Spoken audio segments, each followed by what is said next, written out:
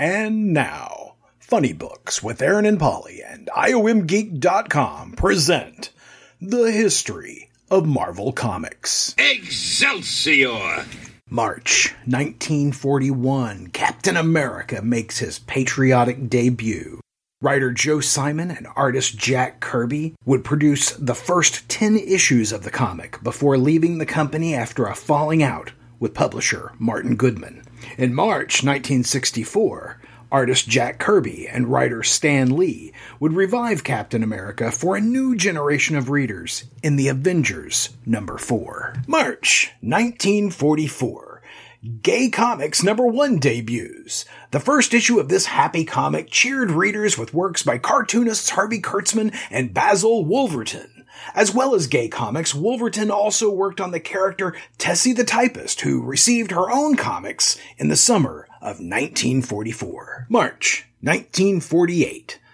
Two Gun Kid #1 debuts. In this, Marvel's first Western comic book, Clay Harder starred as the original Two Gun Kid and was drawn by Sid Shores.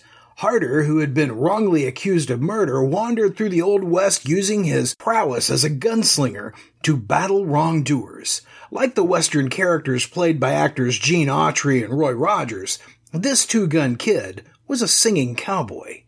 In Two Gun Kid #60, in November 1962, editor Stan Lee and artist Jack Kirby would create a new Two Gun Kid who resembled a superhero. This character was the lawyer, Matt Hawk, whose masked identity fought crime. In this revamped Two Gun Kid, the original Kid, Clay Harder, was merely a fictional dime novel character.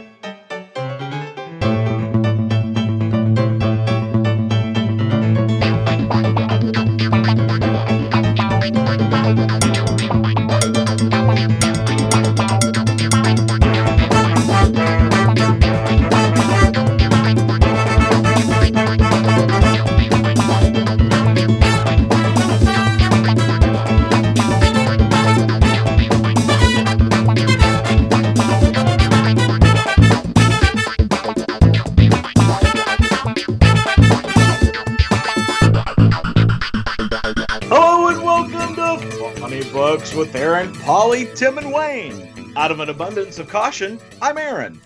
This is Paul, at least 6 states away. This is Wayne. And this is Tim, and I'm essential personnel. He is essential personnel. He's quintessential personnel. Tim's here to give us our finale when we get to it of Crossover March Madness. We couldn't conclude it without him. That's true. So, coronavirus, quarantine, whatever, week 3. A lot of us are getting caught up on our social media, our comic book reading, our television. I know that I haven't done a goddamn thing creative. I haven't, crocheted or written a book or anything or anything even halfway interesting. But I did buy a bunch of movies this week, and I've been hemorrhaging money like it's going out of style with online ordering. I just want to say you're missing out because Paul's needlepoint is on point. That's all I'm saying. Talk to me in 2 weeks. Well, I am now 11 days, as we record this, 11 days without shaving. Just saying. Wow. That's what I'm working on. I'm working on hobo beard. I'm wondering at what point I just shave my head. That's really I feel like I'm 11 days away from shaving my head at this point. Well, I gotta say, I am every 4 weeks I get a haircut, and I am now 5 weeks without a haircut, and it's driving me crazy. Yeah, I'm not quite there yet, but I'm getting pretty close. So it's work requires us to do video for most of our meetings, especially the smaller ones. I don't want to keep doing that. Yeah, no, it's going to get pretty bad. Yeah. I think you guys should go full Tim mode. 5 weeks without a haircut. Look like Game of Thrones. Yep. Well, I was having a conversation with a coworker, and she's like, I'm due to get my hair colored. I'm due to get my hair cut. When they release everything, we've got to have a week's buffer zone before we come back to the office because I got to get time to get this back to looking normal. I'm just like, yeah. I mean, because we're all going to look just terrible by the time, and it's going to demonstrate what a bunch of horse shit, post-apocalyptic shows like The Walking Dead are, because they walk around looking, somewhat refreshed, and we're all just, all with our air conditioning and electricity and hot and cold running water, but none of us have had a haircut or a dye job in however long. So. It's going to look terrible. Yeah, that's why we look terrible. Yeah, that's the story of Stickable. Yeah. Well, we aren't the only ones in dire straits. This week, Diamond, who is the biggest game in town as far as comic book distribution. There are others, but they're the ones that pretty much distribute every comic you read. They're the only ones that really matter. Yeah. Announced that they will not be accepting or distributing new comics starting with this upcoming week's new releases, right? April 1st? Or have we already had our last new comic book day? We've had our last new comic book day. Yeah. They were emptying the warehouse this week, and that's it. Okay. Well, yeah. So, as of the time of this recording, we don't know if comics will still be released digitally or not. They haven't really announced that from essentially the big two, Marvel and DC. But most of the smaller companies that have made announcements have announced not, if I'm remembering correctly, right, Wayne? Yep. You're a news source on this. This is what happens when Wayne doesn't have shit to do during the week. Wayne tells us the news. Yeah. So far, the ones who have announced, some of the smaller ones have. Archie Comics has multiple distributions. They will keep doing the digests that are in like Walmart, but their weekly books, this is the last week of their weekly books digitally, and then they are not going to they're not going to release any more until they start shipping. Dark Horse has come out and said that they support local comic shops, and because so, they will not release digitally any book that is not released in print first. Marvel and DC have yet to come out and make any announcements, but all indications seem to be that Marvel is pushing for something. They have told retailers that they're working on a solution, but there's been no details to what that is. DC came out to their freelancers and said, keep making comic books as usual, and that's so far all they've said. So we really don't know. And the first question that most people have asked is, well, why would you stop the digital when you can keep printing them? Well, that's part of the contracts they have with Diamond, is that they're not supposed to release these books until the physical are released. But by Diamond not shipping, that could be considered breach of contract, and then they're free to do other things. So the other thing people have asked, well, what percentage right now is the digital versus physical? And those numbers are not fully released, but as of 2018, digital downloads made about 100 million versus the physical were doing about 900 million. So it is still only about 10%. So you were saying, because you cut out a little bit here, you're 100 million on digital and 900 million for print. Is that what you were saying? Yep. 10% still a big deal. Yeah, it is. That was in 2018, and I'd imagine it's gone up, but I'm going to be surprised if it's 20%. But it could be anywhere between 12 and 15, though. Yeah. And we were having a conversation earlier this week. With the exception of Tim, I don't know anybody who's buying paper comics. Personally, I know a lot of our listeners are buying paper comics, but the folks that I know who read comics every week are digital. They've all gone digital for at least 18 months now. Yeah. Same here.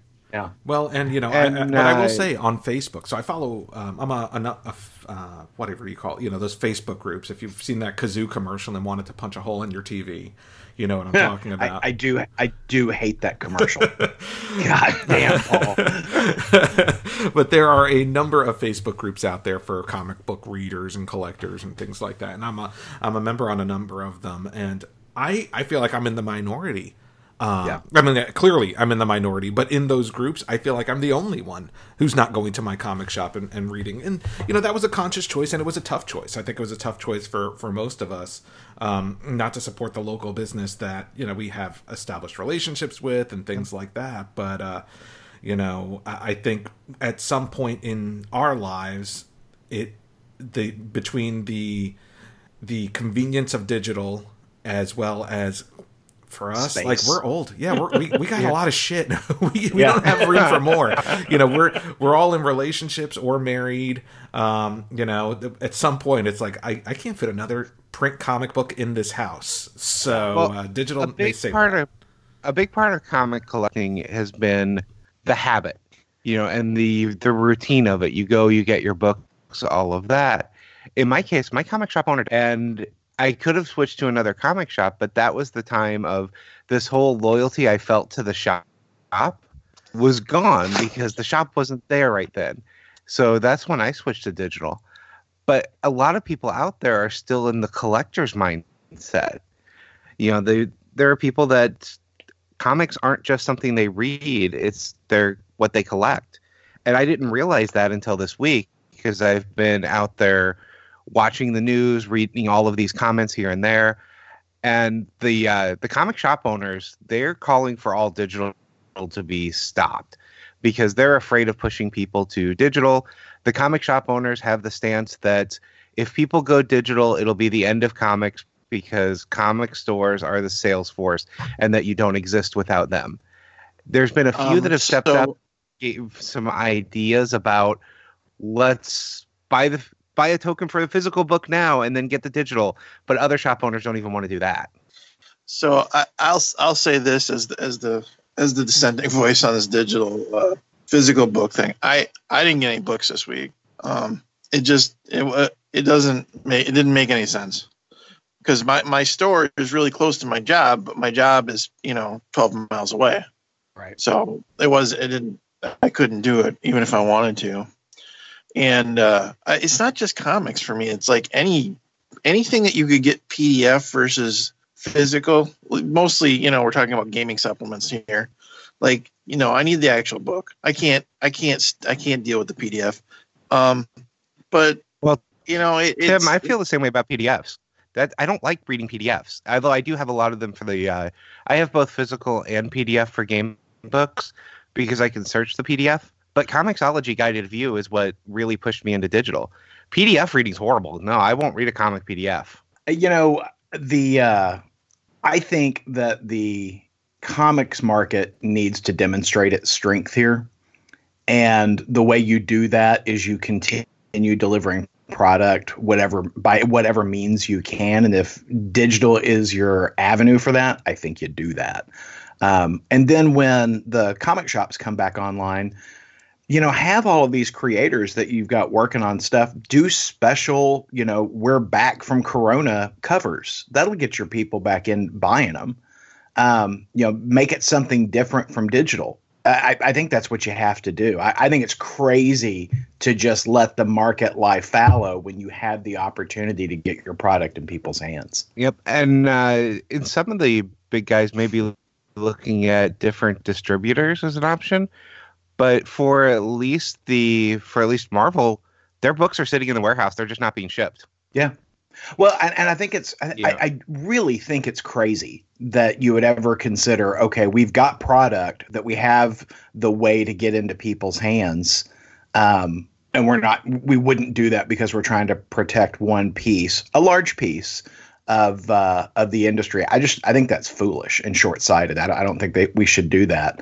I love the direct market. I don't shop in the direct market as much as I used to. But there are still shops that when I'm traveling, I make a point of going to. And I loved visiting new shops when, I'm in a new city because I love to see what's going on in there. But, the problem is that so much of what's in there is stuff I can get elsewhere and cheaper and delivered to my home. And I know that's a bad thing, but the thing that you can't get anywhere else is the community. And, the comic shops will bounce back if they can survive being out of business for so long. I mean, that's the big thing. It's not that, people bought that, 10% of my market bought those comics when they're released digitally. I think it's going to be more as long as they can open up, as long as they can survive and pay their bills. I think they'll be fine come the other side of this virus thing. Yeah, because they're not going to be buying much collectibles because Diamond does those too. Yeah. Yeah, Diamond does a I lot think- more than just the comics. Yeah. I honestly think they're a microcosm of every small business. Is that it's going to be real rough to survive regardless. Absolutely. And add to the fact that they have items that are potentially what we're talking about, things you can get a different way in this environment. So it's kind of a double whammy. It is. It is. And, you know, with I mean, a lot of the stuff, to Wayne's point, that people buy online is stuff from Diamond that Diamond already releases later than is released in the market. So, like, you know, when statues or toys go on sale in the direct market, they're generally delayed 2 months or so before they go to online sellers, unless it's an exclusive to an online seller. But I think the big challenge here is, can these guys withstand the loss of revenue over the period of anywhere between 4, 8, or 12 weeks when so many of these guys are hand to mouth? Well, and some of them have already shut down. Lee's Comics and a bunch of these that have been around 20, 25 years are making the announcements that they aren't coming back. Yeah, that is truly sad. That is truly sad. Well, so with, you know, we will keep you updated. Check our social media feeds, IOM Geek, on Twitter, Facebook, or Instagram, and we'll let you know. Is this the last Funny Books for a while? No. There's old shit to read. There's stuff to talk about. So we'll still be around, keeping you entertained. We can still bitch about Wayne. We can come on here every week and complain about Wayne. I mean, that is evergreen, Paul. It's evergreen. We've got backlogs that we'll finally read. Yeah, There's plenty of things to talk about. We just won't be able to say, hey, Paul, what's coming out next week? Because the answer will always be, I don't know if anything's coming out. I don't know. Nothing. So, well, this week we had a pretty big new release that, I spent $50 this week in digital comics, Holy by the way. shit. Did you really? Yeah, I think 25 was in new comics and 25 was in comics that were on sale. Oh, damn. I bought they've got a great DC sale right now. It's the DC Team Up sale. It's like JSA books, Justice League, you know, that kind of stuff. They had a crossover sale going earlier in the week. I picked up the DC Comics Dark Horse crossovers. Well, yeah, too bad they don't have the DC and Marvel crossovers. But hey, we're going to talk about that a little bit later. Yes. Well, what we did get this week was Batman Superman #8. Continuing the storyline that we talked about last month with Zod and Ra's al Ghul and Batman and Superman, written by Joshua Williamson, art by Nick Darrington. I think some of us really liked that first issue. Some of us were, a little lukewarm on it. Curious to, I think this feels like the conclusion of that story. So what did you guys think? I love this book, Paul. I really do. I enjoyed the pacing, the conflict. In particular, I enjoy Nick Darrington's take on Batman. He's got some beautiful Batman panels in this book. Mm-hmm. You can really tell that he has gotten very comfortable with Batman through his work on Batman Universe, because it's just a natural for him. But I enjoyed the twists and turns in the story. I enjoyed that Ra's al Ghul is embarrassed by how he performed against Zod in this. Mm-hmm. I enjoyed that he was embarrassed that Batman had to pull his fat out of the fryer. I dug this book all over. I don't think I've got a single complaint about this book. Yeah, I would mirror you. As much as I was looking forward to the Nick Darrington art, I will say outside, when he doesn't necessarily have to tie into the whole Year of the Villain stuff, Joshua Williamson, wrote a pretty damn good story. I was very entertained. Yeah, it was a very entertaining story. It's not going to change the world. It was it was well done 2-issue storyline. That sets up for potential, more in the future. But I really, really enjoyed this book. And when Ra's al Ghul puts his kryptonite sword through the bottle city of Kandor, I mean, that is some shit, Paul. I'm like, holy shit. Yeah. That was really pretty badass. And the look on everyone's faces, like, yeah. oh. Yeah. Yeah. Yeah. It is an awfully good book. So, I didn't dislike the book. This didn't have any real impact, and it felt like it should have to me. Like, I think part of it was just a 2-issue side romp action adventure. Well, I do think it felt like the story additional Candor stuff, though. Yeah, it felt like the story being told should have had more of a. It should have been a longer story. Should have had more of an impact. There are a lot of beats in here that I would have liked seen explored. We don't really see anything with. Like, we're not introduced to any of the Kandorians and made to feel anything about them. That would have been kind of nice. I would have liked to have seen more conversation about, Superman knew that Zod was taking some of the Kandorians and just let it happen. I would have liked to have seen more conversation with him and Batman about that. Because basically Superman is okay. He's okay with this. That would have been an interesting conversation to have had. That's my only complaint. The story itself was a good story. It felt like a short side romp story that has a lot of depth implied but not shown. And I think I would have liked to have seen this be a 5-part story with more depth to it. I truly feel like this is an act one of a larger story. I feel like those elements that you're talking about are going to show up in an additional story. And I don't know if that's going to be in Batman Superman or if it's going to be in one of the super books. But this feels like some of those earlier stories that we had in the new Krypton run from years ago that, Greg Rucka and all those other guys worked on. That's what this feels like, because it feels like we're setting up a world where on Jakul, which is the new Krypton that Zod has settled, I feel like he's going to figure out how to fix his Kandorians and, populate his world there, where there's only 3 Kryptonians there, him, his son, and his wife. That's where I kind of think this is going. And I don't disagree with you. And that's part of my problem with it is, you remember how the first storyline ended? It ended with it was a whole setup that then pointed you to another book. And I think this is the same thing. It's the start, like the act 1, that's then going to point you to a book I'm not reading. I want the things in this book to be contained in this book or set up stories for this book. I would be happy to find I'm wrong and the Zod story is going to be later on in this book, but I have a strong suspicion it's not, and it's setting things up for Action or Superman that I'm not reading. And I see what you're two stories in a row. I see what your problem is, Wayne. It's comics. It's the fundamental design of the way that we tell stories in comics that I think is your problem here. Saying. It's just this book. This book sets up to make you go read other. And yes, that is a problem that's been in a lot of comics with crossovers and all. You know what occurs? But don't worry, Diamond's fixing that problem. You know what occurs to me, and I feel like an asshole about it. It occurs to me, as Wayne talks about, I'm pissed off because this sets up something in this other book and blah, blah, blah, blah, blah. And I'm like, yeah, that's why I quit X-Men. And then it occurs to me, I didn't buy X-Men this week, and that's why Aaron bought X-Men. So, hey, we'll have that to talk about next week, because I really meant to read that issue.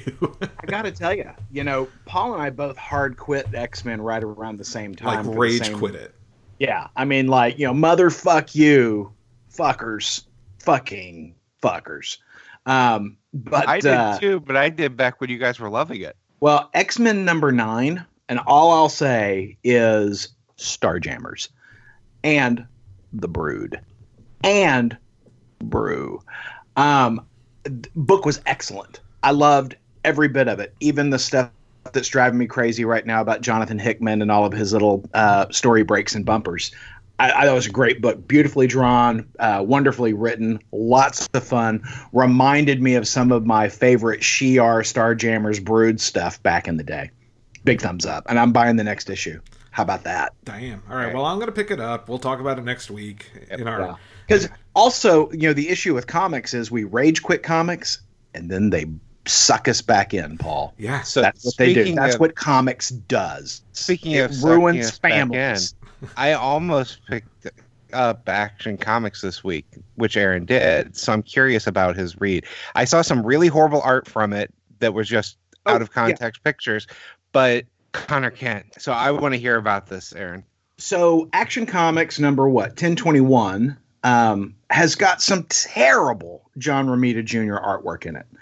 In fact, if you didn't know that Gorilla Grodd was in fact a gorilla, it's right there in his name. You would not be able to recognize him as a gorilla in these pages because he just looks like some sort of, hairy beast. Yeah, he looks like Bigfoot. Yeah, I mean, there's nothing ape-like about him. And again, Gorilla Grodd, it's right there in his name. John Romita Jr. does have some really nice pages in this book. His architecture in particular is very interesting.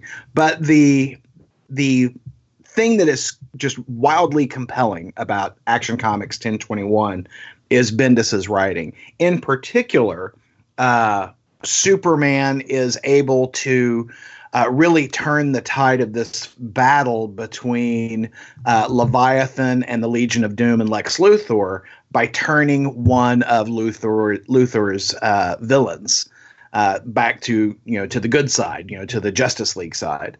And he does it just by talking to them, which is kind of what Superman should do, right? Shouldn't just beat somebody into submission, but actually convince them by compelling arguments. And he does that, and it's believable in the story, in particular because it's so the words and the situation are so true to Superman's character. And we've said this before, Bendis really gets who Superman is, and I was thrilled by that. But also in the pages of Young Justice, we've seen our beloved Connor from back in the day return to the DC universe, and this marks the meetup between Connor and Superman. And they don't get a lot of time together, but, Connor, comes in and helps save the day. And there is this moment where the two of them are flying together after the fight. And, Connor's like, by the way, my name is Connor Kent. And Superman's like, wow, we got to figure that out. But the dialogue he uses is, you were very needed today, young man. Thank you. And, Superboy actually, or Connor Kent, asks him if you're okay. And there's this great scene where you can just see Superman is just beat down because he took a wild beating, almost died in the pages of this book. And so he takes a moment to answer, and he says, sometimes things feel like they're hanging on by a thread. And then everyone looks to me. Sorry, just needed a second. And Connor says something that's so quintessentially Superman. He says, hey, let's go clean up. Clean up always helps.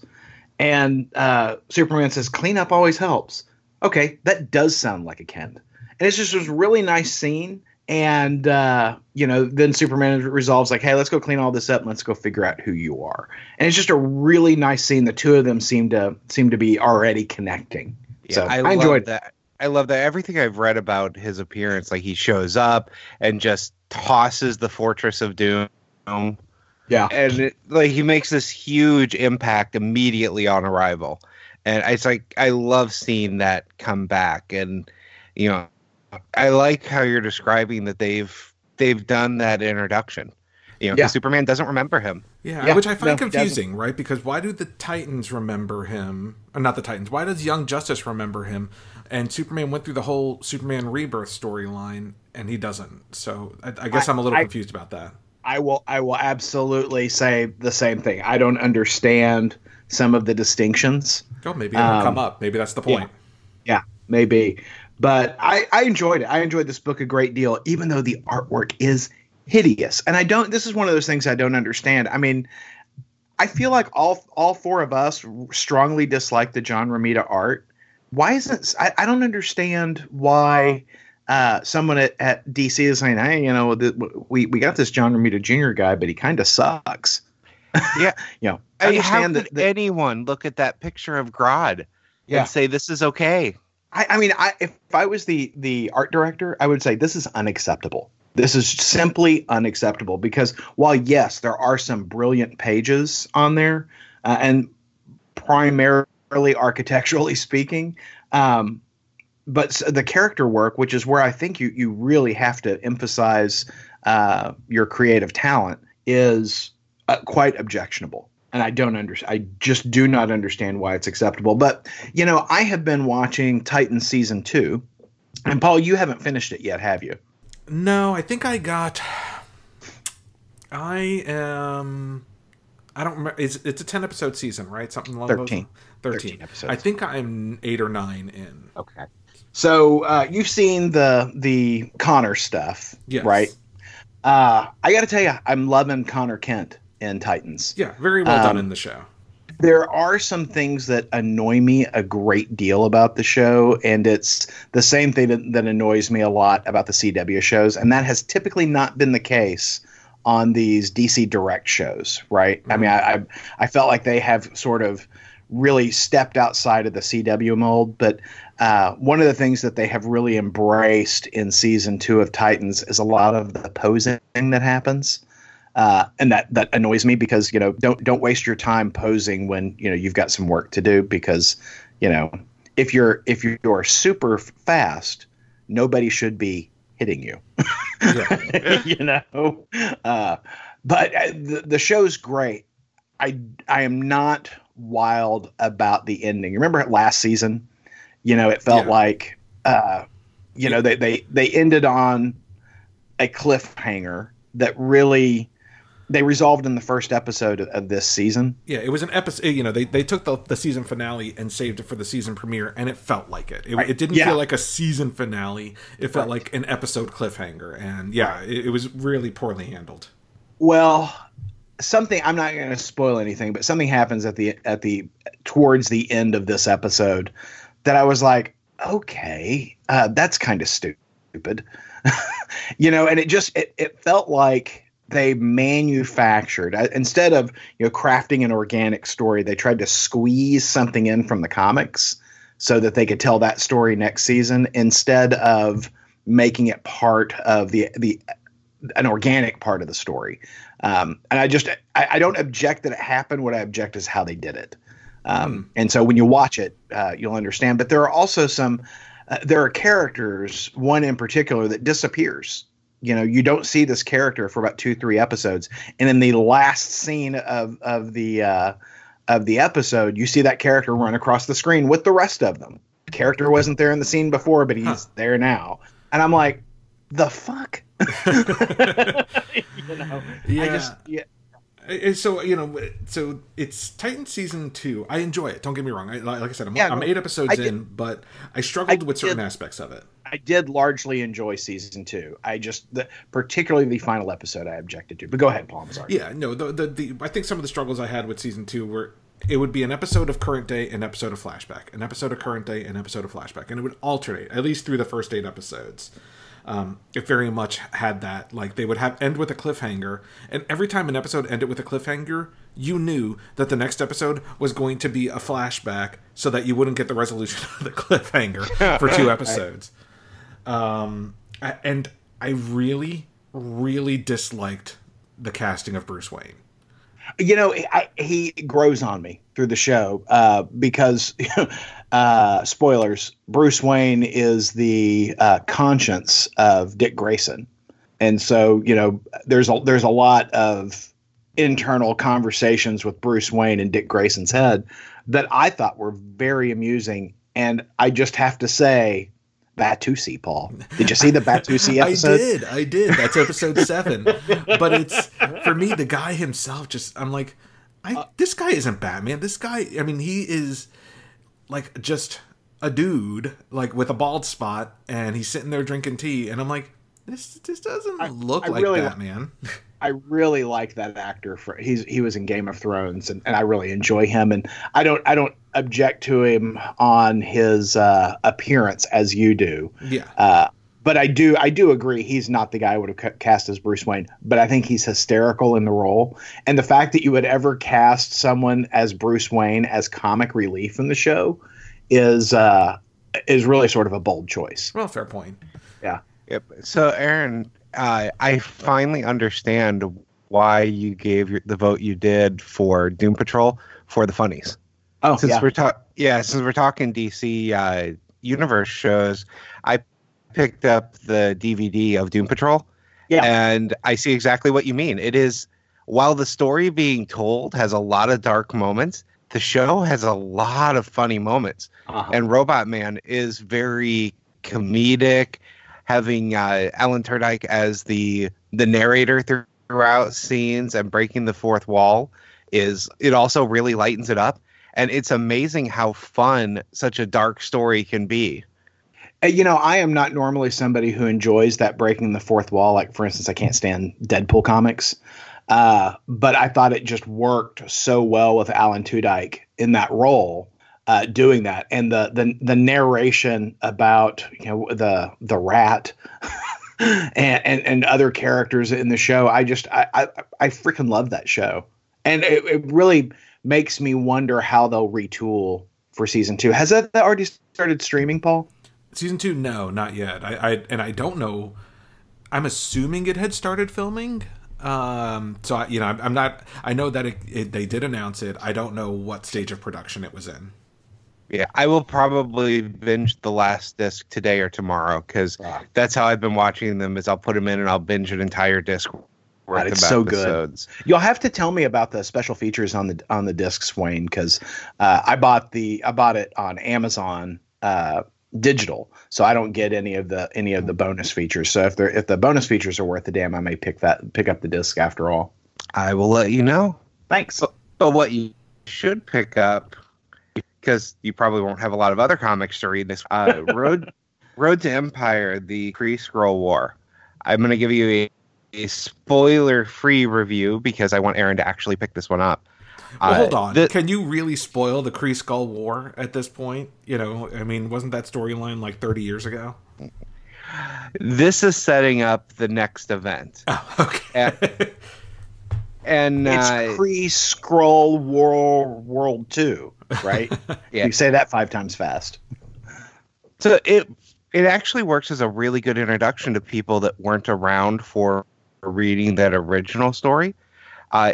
The book itself grows entirely out of Secret War, Secret Invasion, not Secret War, because it is a family of Skrulls that are living as a family of humans in hiding.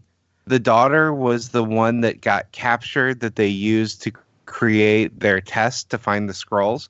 And you see that was actually a very painful process, you know, to create that test. But you get to see as they go through various events happening from this family's point of view, and the mother sharing the story of her people with her children. And it goes through how the original Kree-Skrull War started, how the two species met, all the way through all of this. You have the appearance of Mantis, and it gives that story a different perspective because it's, you know, a mother telling the story to her people. Obviously, in her case, it's going to be slanted for a positive spin on the Skrull side. I think that you'll find, Paul, when you pick up the X-Men book that we talked about with the Brood and the Starjammers and etc. You'll find that I believe this is tying in to what's coming on the new Kree-Skrull War, because there's a lot of Kree stuff in this. You mean it's a book that sets up another book? God damn it!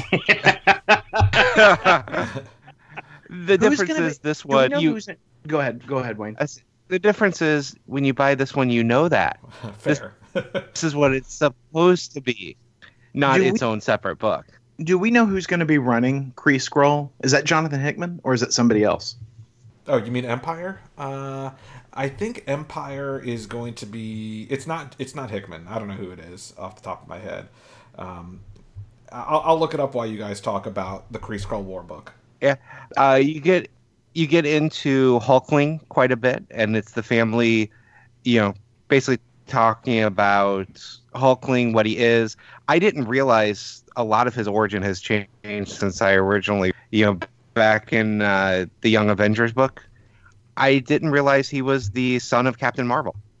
Yes, yeah, of the original Captain Marvel. Right.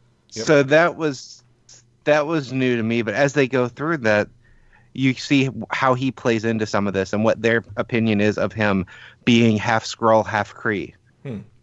And you discover discover that there are some Kree that have been hiding on Earth as well, portraying as human. All leading up to, like I said, this big event where the Kree and the Skrull have united to come attack Earth. Well, Empire, go ahead. I was say the book for me was really good.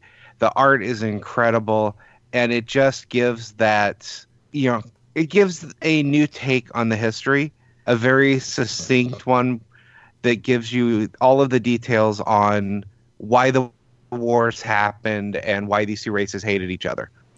Well, Empire #1 may or may not be out on April 15th. And is co-written by Al Ewing and Dan Slott with art by Valerio Schiti. We like Valerio Schiti. Yeah, I like at least two-thirds of that package. So. That is correct. Well, and if there's one man that knows continuity and likes to bring it forward, it is Dan Slott. He's hit or miss for me, but some of the things he's doing that I love, Fantastic Four, he's doing an incredible job on. So. Yeah, I agree. Fantastic Four is a strong book. Well, speaking of Fantastic Four, guys, Doctor Doom is one of the final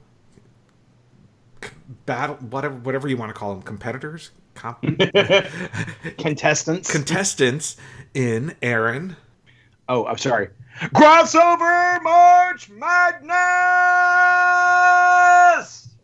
How's that? That was good. I'm waiting for your dogs to come barking in the room.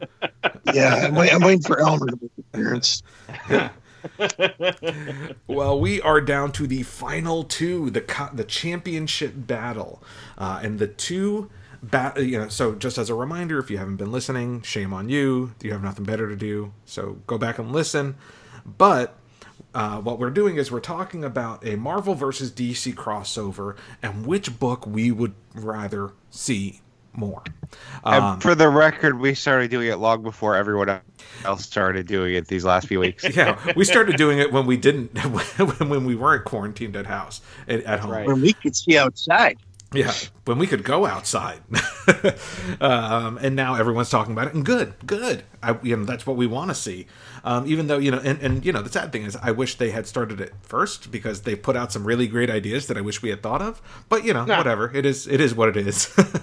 But our final two books are Thor versus Shazam, written by J. Michael Straczynski and Olivier Coipel, featuring, Billy Batson going to Valhalla and Asgard, and, the relationship established between Thor and Shazam, and not just Thor and Shazam, but also the side characters.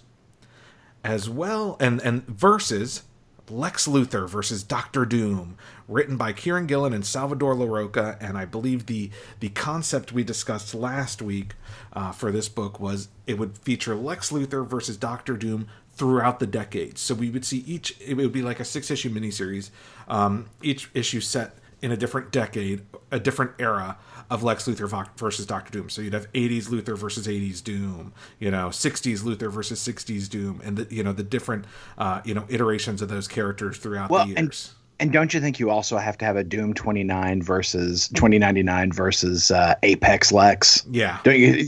I mean, it's got to be. It's got to be all the way up to the present and the future. Well, right? wasn't in DC 1 Million, wasn't that Superman the son of Lex or something like that, or related to Lex Luthor somehow? I don't know. I don't recall. Maybe. No. Yeah, maybe. So, but regardless, yeah, I think we certainly need that iteration. So those are the two options at play here. And I think, because Tim hates starting first, we'll go with Wayne. I want both of these to happen so bad. I think the Thor Shazam book would be the more fun book, but for my sheer story, I love the Through the Ages storyline, and I think these two master manipulators, there would be some really good story out of it. And I am loving the current Doom book, so very difficult, but I'm giving my nod over to Lex Luthor versus Doctor Doom, because I just love that Through the Ages storyline, even though I think that the other book would be more fun. I agree with Wayne in that I want to see both of these stories. I think these both of these books would be exciting. I think they'd be just terrific reads. but for different reasons. I want to see all the plotting and, pitting, Luthor and Doom from their various, iterations through the ages. It'd be great to see pre-Doctor Doom, back when he's just Victor Von Doom, science student, meeting Lex Luthor. Maybe they meet at college or some sort of, academic competition. I mean, Luthor's still got his hair. Von Doom still has his face. I want to see that. I think that's a terrific story, right?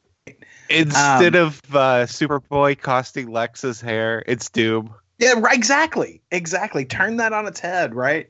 I think that's a brilliant story. I think that's a lot of fun. But I keep coming back to how much I want to see Billy Batson and the rest of the Marvels wandering through Asgard. Meeting all of the Asgardian heroes, meeting Beta Ray Bill, fighting each other initially, teaming up. Shazam inheriting, Thor's power at some point. So he's Shazam, introducing milk and Oreo cookies in Valhalla. I mean, we've talked about this. Olivia Copiel on the art, J. Michael Straczynski on the writing. I mean, I really want to see that. And right now, I need some fun. So I'm going to vote for Thor versus Shazam. Tim. So both books that we've pitched, I believe we've sculpted pretty fun, pretty good reads, we'll say. I think for me, when you boil it down to the essence of the four actual characters in this discussion, Doctor Doom is your quintessential Fantastic Four enemy, and Lex Luthor's your quintessential Superman enemy. And both of those heroes and hero groups aren't ones that are even on my B list as far as what I usually like. So it's pretty easy to see why I'm going to go Thor Shazam. I also, as long as we're talking about this book, would like to see Black Adam and Thor throw down. Oh, yeah. Yeah, I need to see that. Yeah. Let's add that. Ooh, I haven't even thought about that. Yeah. No, I'm down for that. No, that sounds great. Yeah. So Thor Shazam for me.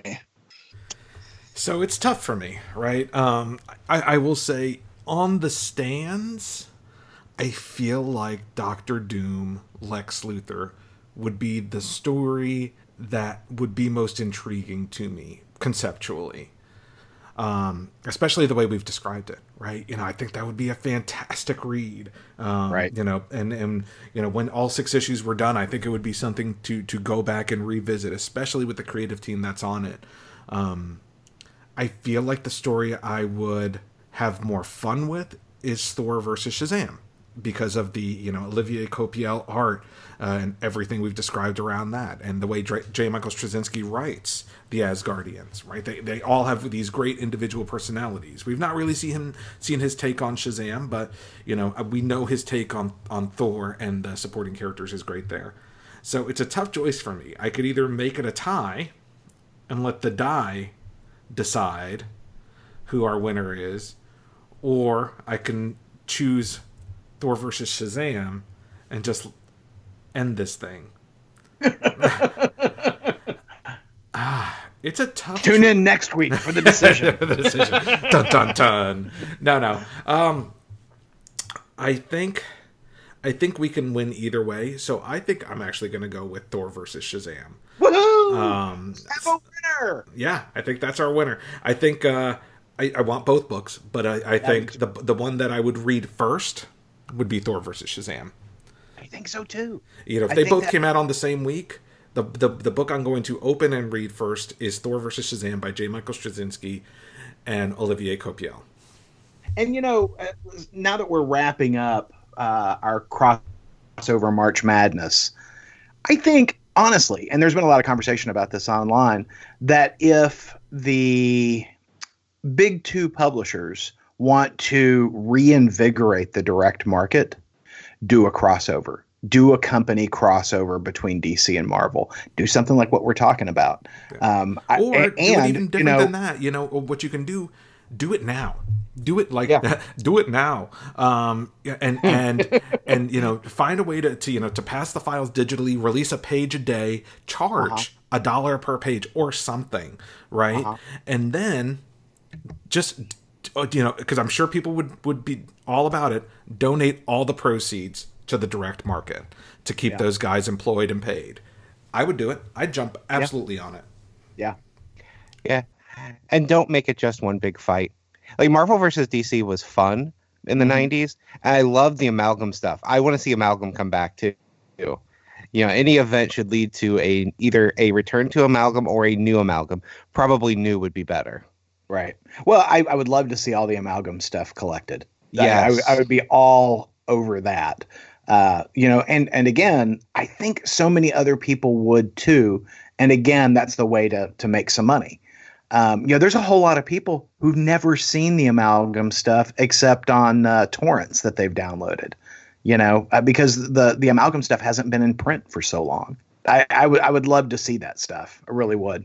I think there's a huge opportunity here. And we had so much fun just imagining it. I would love to see it executed. Yeah. I will say one of the few print comics I actually still. Oops, my iPad just fell on the floor. Oh no! Hemorrhage more money. One of the few print comics I've held on to, because pretty much, I have a small box of print comics that I hold on to that just have never been released digitally. Things like, as a horror fan, they never released the Halloween and Friday the 13th and Nightmare on Elm Street comics digitally because of rights issues. So I hold on to those. I held on to Humberto Ramos's Crimson book for the longest time until Boom Studios got the rights and released it digitally. Sold mine on eBay, by the way. So I've gotten rid of, so I cut the horror comics. Crimson is now available digitally, so I got rid of that. But my Marvel versus DC, written by Ron Lim, and features, I don't remember who did the art, which is kind of shitty of me, but I actually still have that trade paperback, and I am holding on to it for dear life. Yeah, I would love to have a Amalgam trade paperback, and I'd rather have it digitally, but I never read all of those. At the time, picked up the ones that were most interesting to me, but I'd like to read all of them. Well, and now they're not worth a damn thing. Or I could. Yeah. The funny thing is, they're not worth a damn thing. You can go get any of them in quarter bins. Yeah. Well, but you have to find them. Yeah. Well, and eBay is a good place for that because a lot of them are sold in like huge lots, and rather inexpensive. Do it, Wayne. Just wipe the box down before you open it. That's right. And let me tell you, you could always have our good friends over at Heroes Rebound build you a hardcover of those with those comics. I'm a big fan of that. They're working on 2 books for me right now. But they're not doing it for free. We're not sponsored, but we could be. No. Just putting it out there. There you go. I am so tempted on Instagram. I am so tempted to take all of my Sleepwalker books and have them rebound. I have no commentary here. I have the entire run of the Sleepwalker series, but it's never been released in trade, and those individual copies look better. I currently have them working on it's kind of like the Action Comics that made me. It was the early editions of Action Comics that I read when I was a kid. It's about 17 issues of Action Comics that are just my favorite. Mostly Kurt Swan illustrated, and they're putting that into a hardcover for me right now. I love what they do. The Star Trek Early Voyages book they put together for me is just gorgeous. And you largely can't get those things digitally. Yeah, so check them out. What was it again, Aaron, on Instagram? At Heroes Rebound. And again, you can leave us some commentary on what you thought of Crossover March Madness, what DC versus Marvel characters or books you would like to read, and your thoughts on this week's books. You can hit us up, IOM Geek, on Facebook, Instagram, or Twitter, or you can call the IOM Geek hotline. Yeah, in these uncertain times, give us a call at 972-763-5903. That number, once again, 972-763-5903. And if we use your voicemail on the show, you'll win a coveted, valuable Ideology of Madness surprise. Paul, yes, sir. We don't know what we're going to talk about next week, but you can be sure that whatever we do talk about, Wayne will be wrong.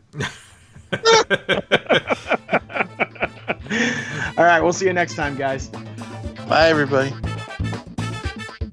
Podcast theme music graciously provided by Mark Andrew Pope. For more more information, visit markandrewpope.com. Funny Books with Aaron and Polly is a production of ideologyofmadness.com. No Spider-Man clones were harmed in the production of this podcast.